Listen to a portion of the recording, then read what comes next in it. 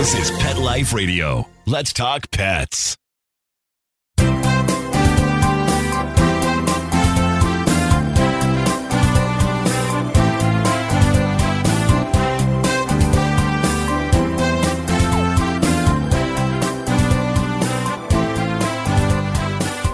Welcome. You're here live with Dr. Jeff Werber, your host for the next 30 minutes here on Pet Life Radio and on Instagram Live. Here for you, here for your pets. Any questions you may have, now is the time to ask. Free advice. Free, the keyword. It's always good to get something for free. And so anyway, that's why we're here. So if you're thinking of your questions, send them in. You can either reach us at 877-385-8882. Once again, 877-385-8882. That's here on Pet Life Radio. On Instagram, just type them in. And I'm waving to people as they come in. So if I miss you, I apologize in advance. I will wave. So happy Easter to everybody. We have that typical mesh between Easter and Passover. You know, people don't realize, in fact, it was so funny. I was talking about the Passover Seder and talking to my friends, my non-Jewish friends. And I said, do you know that Da Vinci's The Last Supper, that famous painting, was the Passover Seder? That was the whole thing about it. It was the Passover Seder. And they go, oh, yeah. And if you look at the painting, you know, one of the apostles is just kind of giving them a little side glance to the eye. You know, they're trying to, who was it? Who was the traitor? But anyway, that was the infamous Passover Seder, the Last Supper. And so anyway, happy Easter to all of you. And I hope you guys I'm glad you're here on Easter Sunday. So that's nice. So anyway, ask away, whatever your questions may be. So you can also reach us, better yet, Pet Life Radio. Go on to petliferadio.com. It's there. Just go online, petliferadio.com. You click on shows. You scroll down to Ask the Vets with Dr. Jeff, and you can just literally join us live with your pets on your lap, whatever, sitting next to you, and ask away. So in the meantime, while I'm waving, let's hear some good questions. In the meantime, I want to share something. We may have spoken about this before, but I had another case this week, and it's something I realized that there is a very deadly cat disease called FIP, feline infectious peritonitis. And if I tell you that 2 years ago, year and a half ago, it was known to be 100% fatal. There are two forms, the effusive or wet form, okay, and also the non-effusive or the dry form. And the wet form is where the belly fills up with this fluid, plus all the other things go with it. These cats get really sick. They start losing weight, skin and bone weight. Perfect example. On the case that I'm just about to share with you, the owners bought brothers. The brother now weighs, they're 6 months old, weighs 7.7 pounds. And the cat that now is sick with FIP in the last several weeks, it goes really fast, is down to 3.7 pounds. So it is really deadly. And it's a sad thing because there was nothing we could do about it. Well, there is now a treatment, and it is accepted by most of us practicing veterinarians, because I've had already 7 cats. This is cat number 8 that has gone through this particular treatment, and all have done very well. They are basically cured. And yet the FDA is not accepting yet this medication. So the classic standard veterinary community cannot and does not recommend this treatment. So you got to get it basically through the black market, which is a shame, because it's so effective. The research was done partly at UC Davis. In fact, Dr. Niels Peterson, who was one of the researchers, a big cat guy, was one of my professors at Davis. And it's amazing. So they say it's a remdesivir analog. It's called GS441524. Once again, GS441524. For short, they just call it GS44. You have to go and do research.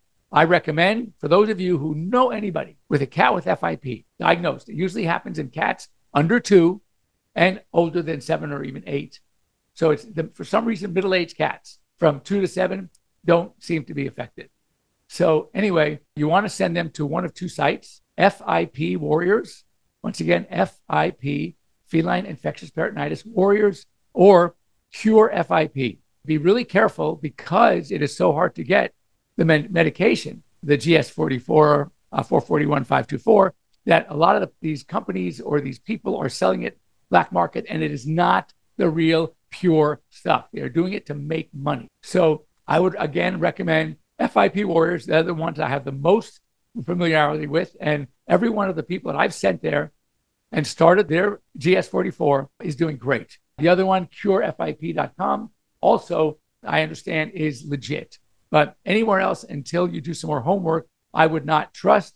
But it's so sad when I get an emergency call from a friend of mine, a former client that now lives in South Carolina, tells me about her friend who cat was diagnosed with FIP. The vet can't do anything, doesn't say there's nothing we can do. And I'm thinking, is there something you can do? So my friend Candace reached out to me. I got in touch with this couple. They actually went, I believe yesterday, they were picking it up. I haven't spoke to them since. I spoke to them last week, but I'm assuming that they got the stuff. It comes in two forms, injectable and oral. I am personally not familiar with the oral form, so I cannot comfortably recommend it. I know of no one personally that has done the oral form. However, the injectable form, it is 84 injections. They give you a whole schedule when to get tested after the first month or whatever it is. 84 injections. That's the only tough thing. You have to learn how to give your cat a shot. It is a subcutaneous injection, so it's not intramuscular, but the results are amazing. So anyway, I would highly, highly recommend that. Hopefully it never happens to you. I have my 5 cats. I personally, with all the cats I've had in my professional life, never had a cat with FIP. I'm hoping not to ever have one, but at least now we know there is a cure. So Ali Baby Sissy, Nikki sent a request to be in my live. I can't do that only because it kind of takes up the whole bottom part of my screen and I can't see all the feeds. So, but reach out to me, please, after the show, and we can have our own conversation. The flu is closed shelter. This is from another comment for our listeners that the flu, the new canine influenza, there is a vaccine for it. It has been caused a shelter in Camarillo to close to new surrenders and adoptions. So I'd be really, really careful. I think that it is very important. And I'll be really honest. When the first flu, H3N8 came, one of the companies making a vaccine basically said to me, they sent us our test kits for free because they wanted to, and us to sell vaccines for them. And I must have tested 30 animals, 30 dogs, not one came back positive. It was still good old parainfluenza or Bordetella, which is kennel cough. I hate that name. I call it live in LA cough, but whatever. That's all it was. It was never influenza. Well, anyway, now we are seeing more and more cases of, there are two forms. There's H3N8, H3N2, and we are seeing some sick dogs. And a lot of shelters are, and a lot of daycares are. And what they're doing is now they are requiring the vaccine.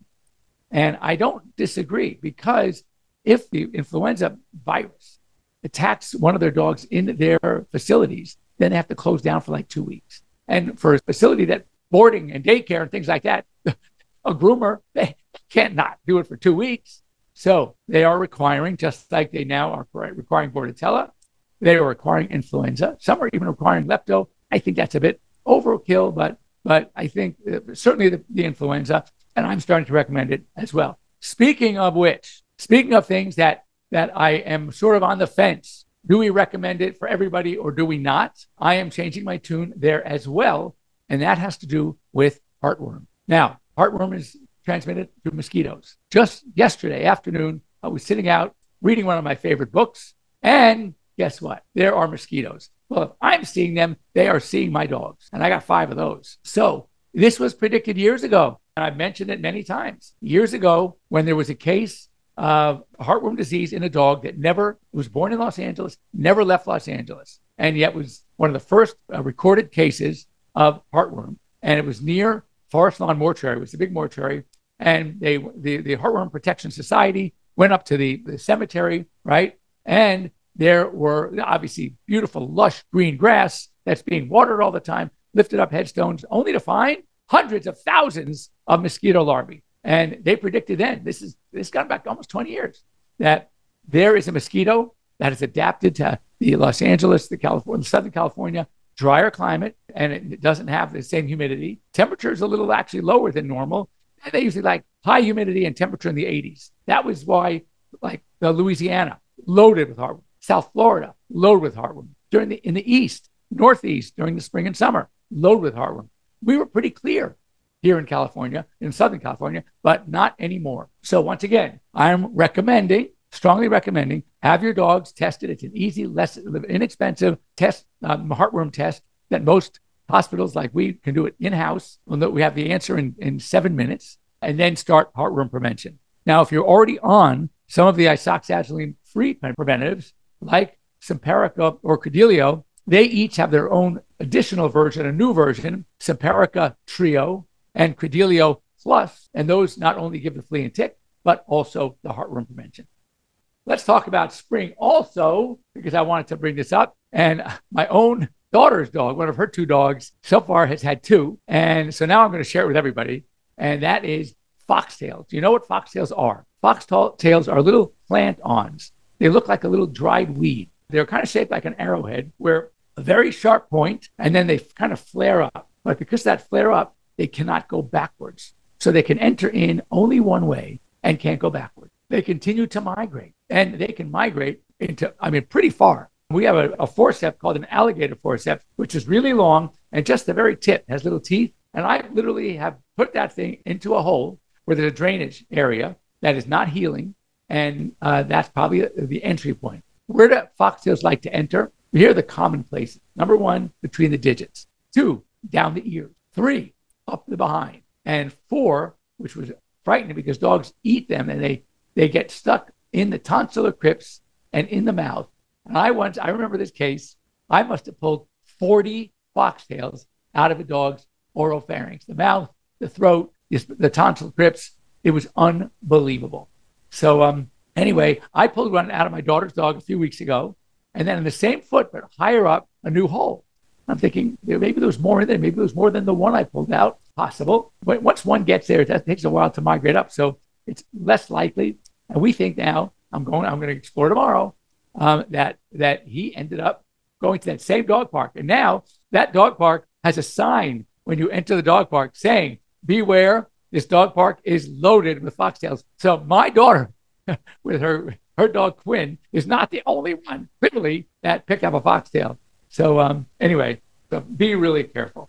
By the way, today, April 9th, yes, it's Easter Sunday. It's also the start of Dog Bite Prevention Week. And this gives you a chance, especially if you have children or if you have friends that have kids, to start talking to them about dog bite prevention. I lecture at Children's Hospital every couple of years. Every time they get a new crop of residents, I'm invited to come speak. I speak on 2 subjects. Number 1 is zoonotic diseases, usually with a pediatric infectious disease specialist. And we kind of tag team.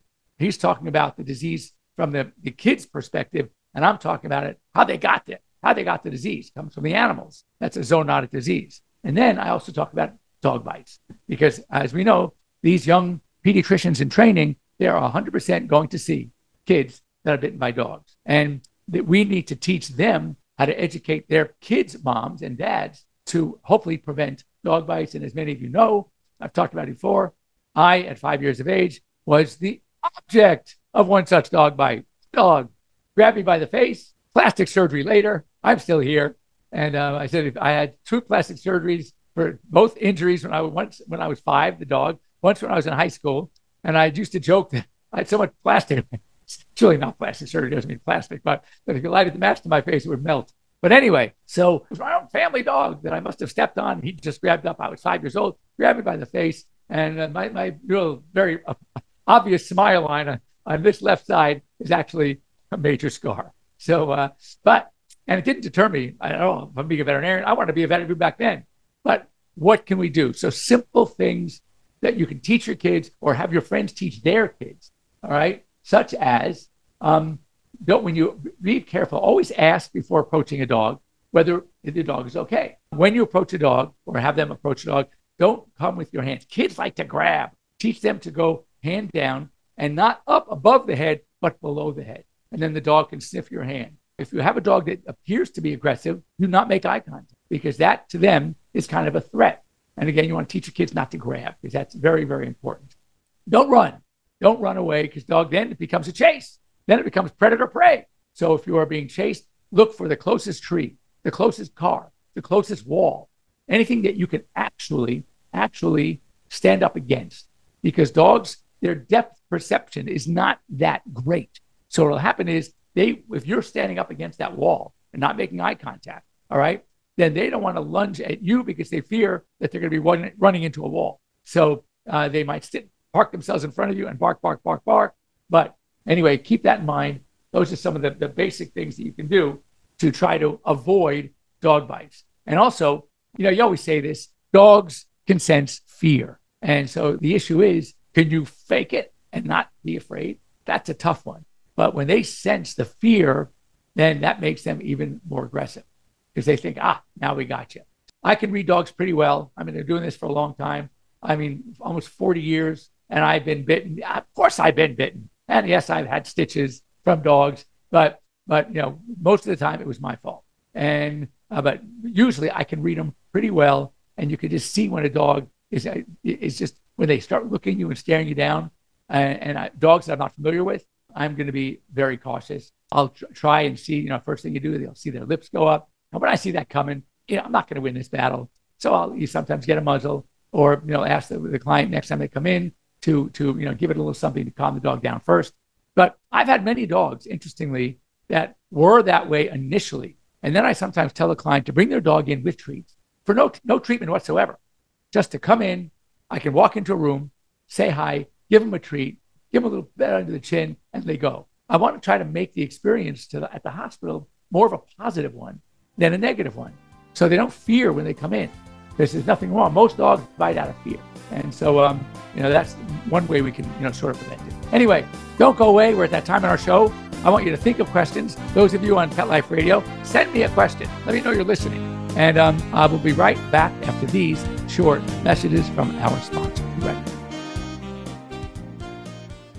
How many of you have pets? My hand's raised. Now think about how lucky you are to have such a sweet little pet in your life, and that pet is lucky to have you too. But unfortunately, there are countless pets out there that don't have a home to call their own. However, Bob's from Skechers is trying to change that. So we developed Bob's for dogs and cats to help pets in need. With every purchase of adorable Bob's footwear or fun, stylish apparel, or even the cutest Bob's pet accessories, Skechers makes a donation to Petco Love to help save shelter pets. And with your help, we've already saved the lives of over 1 million pets and raised over $7 million. So while you're getting style and comfort with features like Skechers' famous memory foam cushioning, you're also helping to save an adorable pet in need and helping another lucky owner be connected with a future best friend and companion, because happiness is having a loving pet by your side. Find Bob's at a Skechers store, Skechers.com, select Petco locations, or wherever stylish footwear is sold. Let's talk pets. Let's talk pets On Pet Life Radio. Pet Life Radio. PetLifeRadio.com.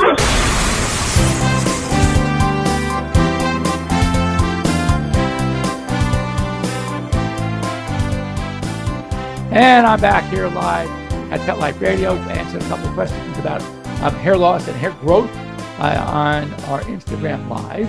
And I just wanted to share while I'm waiting for, this is good. I love this one, and this happens a lot.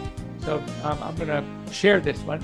He says, what can I do about my dog's long toenails?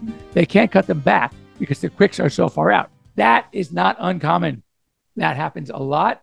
And that's why we encourage people to either learn how to cut their dog's nails or learn how to do it yourselves. But this is the problem. We see this a lot. For example, Dobermans are notorious for this, where their nails grow, their quicks grow. So it needs to be done. And we need to train the quicks back. We need to cut them back. How do we do it? Now, obviously, many dogs don't like to have their nails cut. Why? Because they have been cut, and sometimes erroneously, accidentally, you hit the quick. And not only does it bleed, but that's the nerve supply. And that hurts. And they remember. So now when you go at them with a nail clip, they're going, oh, no, you don't. And they put on a fight like we've never seen. Even the happiest dog that you have that wants to lick your face is ready to bite your face when you go near them with a toenail because of prior experiences. So what you need to do is you need to take the dog into your vet. They need to sedate, anesthetize, whatever. You might, hopefully that maybe they need a dental at the same time, take advantage of the sedation. And you need to literally cut them back as far back reasonably. They're all going to bleed. They're easy to cauterize, either with a styptic powder called Quick Stop, with an electrocautery unit. You can just cauterize the nails, stop the bleeding. And now that part that you just removed, that's the new nail. That's where the quick now stops. So anything that grows from there is going to be no nerve, no blood supply. It's just nail. And if you stay on top of it, then you can basically keep it that way. So when we have dogs with very long nails and we are putting them under sedation for some reason, we will then at that time, of course, with the owner's consent, go ahead and cut the nails back so we can get back to a normal, reasonable length and starting point before the quick is exposed. So I hope that helps, but that's what I'd do. All right. This is all for you parents or parents to be. Keep this in mind. Studies show owning a dog can lower the risk of egg, milk, and nut allergies among children. So eggs, milks, and nuts allergies among children. All right. And having a cat in the home was associated with lower risk of egg, wheat, and soybean allergies. So I don't know. I had allergies as a kid, but they didn't. I went through allergy shots and all that. Now I have none, zero. Everything I was allergic to is totally fine. So maybe I just outgrew them all. Who knows? But I don't have any allergies. So anyway, sometimes hard work. But other than that, no, I'm just kidding. So anyway, so keep that in mind. Owning a dog has its benefit. Now, speaking of dogs, I don't know if I agree with this one. I would love your input on this one because I know I don't agree. People with a dog are more likely than others to have trouble sleeping or have sleep disorders. And those with a cat are more likely to experience leg jerks while sleeping. So I don't know about that because I have 5 of each. I've always had multiples. I might have a leg jerk, with that, like that feeling when you're dreaming and you're feeling that you're falling or you're about to trip and you're jerk. I've had those before, but I don't know about the trouble sleeping. I'm surrounded by dogs when I sleep. I mean, it's up there. I got 5 of them all on the bed. They are so cute. So whatever the case may be, I don't know if I agree. I'd love you to chime in on that one. Plus, during the winter, not that it gets so cold here, I'm not complaining. But when I think about having 5 dogs in bed, you don't need heating blankets. You don't need anything thermal. Just having those warm bodies next to you, that is ideal. And it's the most fun of all. So I want to know what you guys think about you sleep with your pets. Yeah. Others say some of the behaviorists don't like the idea because they say it takes away your role as the dominant one when they get to sleep in bed with you. Again, I have dogs and had dogs forever. And I don't think that has ever been in question. And they are still responsive. They still look at us as the dominants. They still listen sometimes. Again, I disagree. Okay, this came out a couple of weeks ago, and we haven't had a chance to talk about it, but I guess it's timeless. And that is for you marijuana users out there, amongst the pet parents, and I know for a fact there are quite a few that I know personally. There's potentially, we do know that marijuana is potentially toxic to animals, and a lot of the edible products that you can get, the quote unquote edibles, they are actually extremely toxic because there's a much higher concentration of the THC. So you really want to be careful. It is the THC that is the potential toxin. The CBD itself is less, or there's really no toxicity. But there are, other apparent toxic ingredients in, the CBD, the CBN. I don't even know all the CBs, but CBD is the most common. And anyway, it is much safer. But these symptoms can range from vomiting, diarrhea, anorexia, lethargy, ataxia, even seizures, and in rare instances, and I think the only 2 instances that I know of in literature were both from something called pot butter, which is apparently extremely concentrated death. So I have not heard otherwise. They get really sick, they stumble, they wobble. I've seen even on AirVet when people are showing me there, because it's all video chat, and I can see the dog. My first question is, does anyone partake in marijuana or edibles in the house? Because that is marijuana toxicity. And they freak out. No, but I thought I threw them off. Well, whatever you thought you did, you didn't do it well enough, because that dog is definitely experiencing marijuana toxicity. So anyway, this is also used. If you live in Tennessee and you are thinking about getting a divorce, there's such a thing now. There's a new bill that is going to consider pet well-being in divorce cases. And so basically, the courts will be allowed to rule on ownership or shared ownership of companion animals in the interest of the animal's well-being. So you would have to prove, if there is a battle when it comes to a pet, who would be better off taking care of the pet, what environment would be better for the pet. And the courts can allow and either say, no, this is even, you guys can share, or no, you have to keep the pet. So anyway, what it's doing is it's really elevating the place of pets in our homes and in society. And the fact that it is even being considered. So it'll be interesting to see what happens, how this pans out in Tennessee, and therefore what's going to happen in other states. Because oftentimes, as we know from the pet store thing, where they're not allowed to sell dogs or cats anymore, or rabbits and all those things unless they get them from a shelter. That trend is now becoming more of a national trend. And it's good, but it started in just a few states. Los Angeles area being one of the cities that started this years and years ago, because I was actually many years ago involved with one of the pet stores as their veterinarian, when back in the day when there were animals being sold at pet stores, and I felt the animals needed help. And anyway, this one store was given the opportunity to be that first store in LA. It was in a very high-profile mall. It was very well known. It was probably the largest pet store. And these idiot owners, despite how much I tried to tell them, this is the future.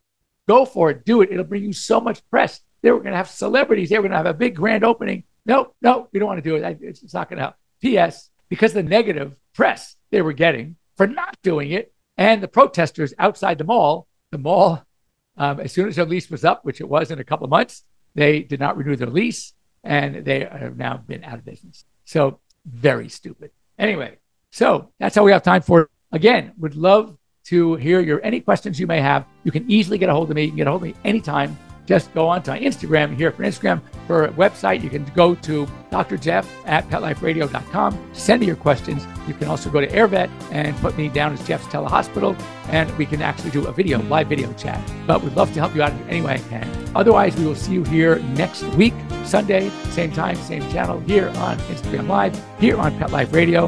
And for those of you who have a great Easter Sunday, and we will see you all next week. Take care. Let's Talk Pets, every week on demand, only on PetLifeRadio.com.